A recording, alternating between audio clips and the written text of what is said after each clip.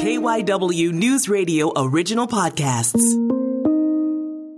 This is KYW News Radio In Depth. I'm Matt Leon. President Joe Biden set a goal of having 70% of all U.S. adults get at least one COVID vaccine shot by July 4th. With that date approaching, we thought it was a good time to talk all things vaccines. Will we hit that goal? What's keeping the unvaccinated from getting shots? How worried should we be about this Delta variant? Lots of subjects to touch on, and we do it with Dr. Donald Schwartz, Senior Vice President for Program at the Robert Wood Johnson Foundation. If that name sounds familiar, he's a former Philadelphia Health Commissioner. He served during the administration of Mayor Michael Nutter. Give a listen.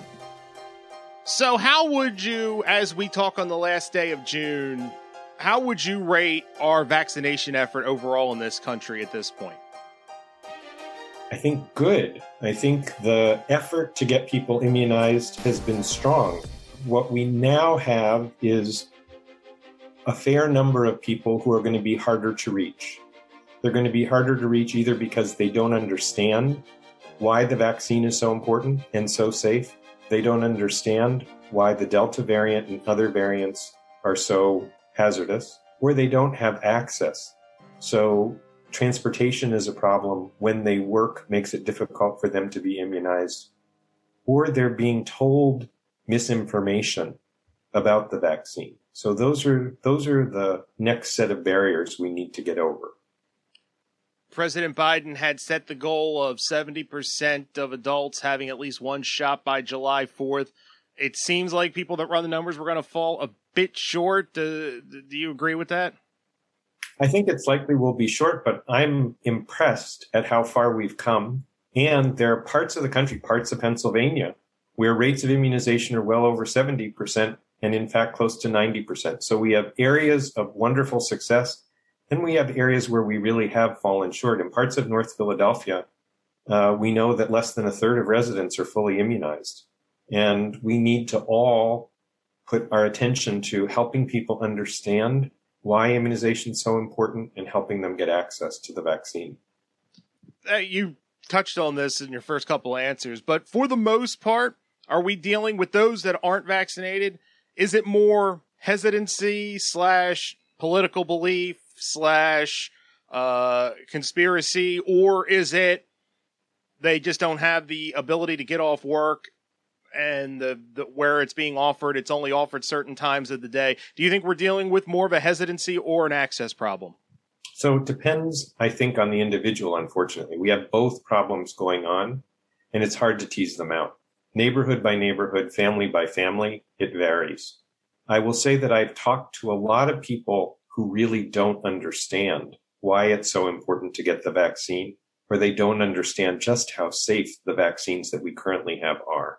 We highlight side effects in the news and other places. And yet if we look at serious side effects, they are really, really unusual compared to other immunizations. So we have safe immunizations that people really need to get to protect themselves, their families, their neighbors. When we look at the access problem, and I know you and I could probably talk to 20 people and get 20 legitimate roadblocks that have been put up, but overall, what are some things you think we could be doing, or maybe some programs we've tried that we should accelerate to, almost try to get that door to door to get people, get shots in the arms?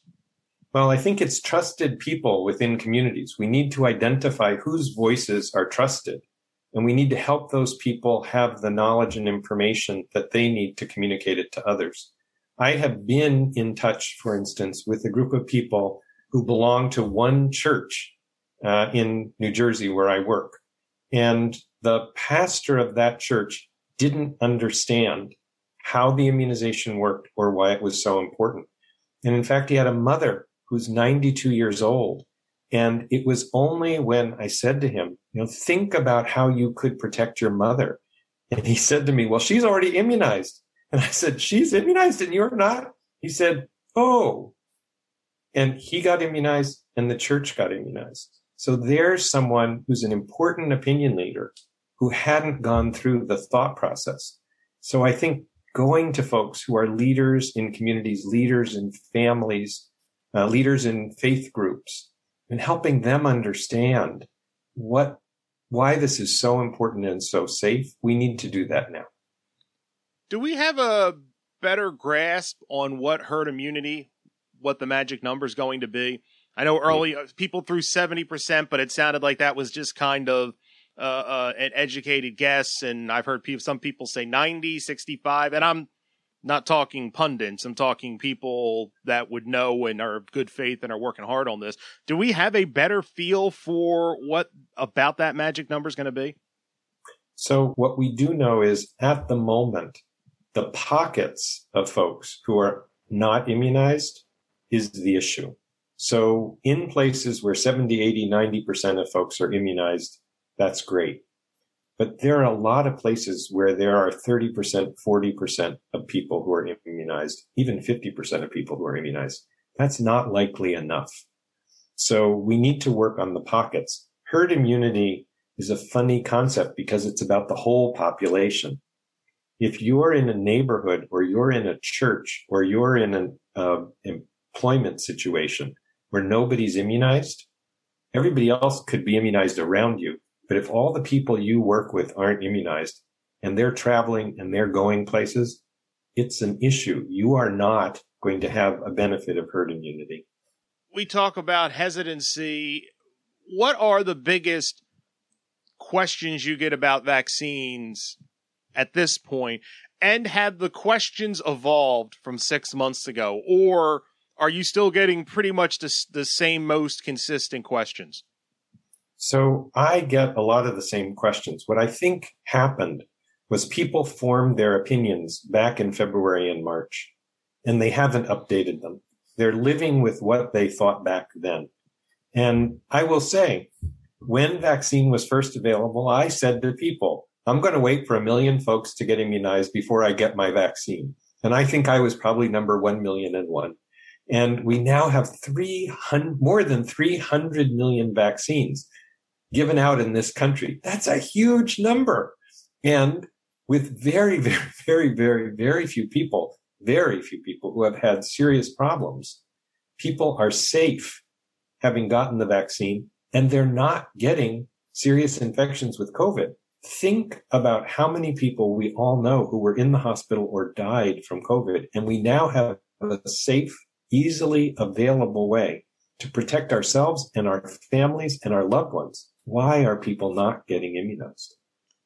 How concerned are you about this Delta variant that we've heard so much about that is starting to take over as the dominant variant here in the U.S.? Yeah, I'm concerned. I'm concerned because people set their expectations about how easy or hard it was to get COVID based on previous versions of COVID. This version is much easier to catch. So people who thought they could get away without wearing a mask when they weren't immunized in the past, that is not going to work with Delta. Delta is really, really easy to transmit from one person to another. That's a big problem. And everybody who isn't immunized, who has an expectation that, I missed COVID for all these months, their expectations may be overturned by Delta. Delta is much more easy to get than past versions of COVID. If you're fully vaccinated, though, Mm-hmm. I mean, you should maybe be aware of Delta, but not overly concerned? Am I not giving it enough credit there? No, you're absolutely right. What we know from lots of experience now is you're much, much, much less likely to get Delta. And if you get it, you are really unlikely to have serious infection. It can happen, but boy, compared to people who are not immunized, you are 95% less likely. I mean, that's really good coverage by a vaccine. Much better, for instance, than the flu vaccine. We have heard so much about variants and Delta obviously being a variant. I'm curious, and this is how viruses work. They mutate, Yeah. But do they only have so many cards to play? When I say they, I mean the virus. Is there a certain point where it can't mutate anymore, or could this go on in perpetuity? So you never know with any given virus. We have viruses like measles, for instance, where we have a shot for measles. We've had that shot for measles for almost 60 years, and it's worked on measles, and it still works on measles. We have flu immunization, which needs to change every year because the flu virus changes constantly. It is likely that COVID is going to continue to change. One major reason is that in order to create a variant, there has to be a lot of virus in a community. A lot of people have to have it so that one of those people can have a virus that grows a little differently. If we could have everybody immunized, we would dramatically reduce the chance that there would be any variants going forward, which is why it's so important to have everybody here immunized and everybody worldwide immunized. If we could really get vaccine into the vast majority of people, we wouldn't have to worry about variants.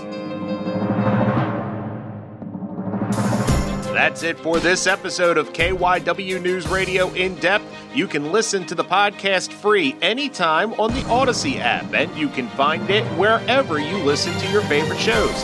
I'm Matt Leon, and we'll have another episode out soon.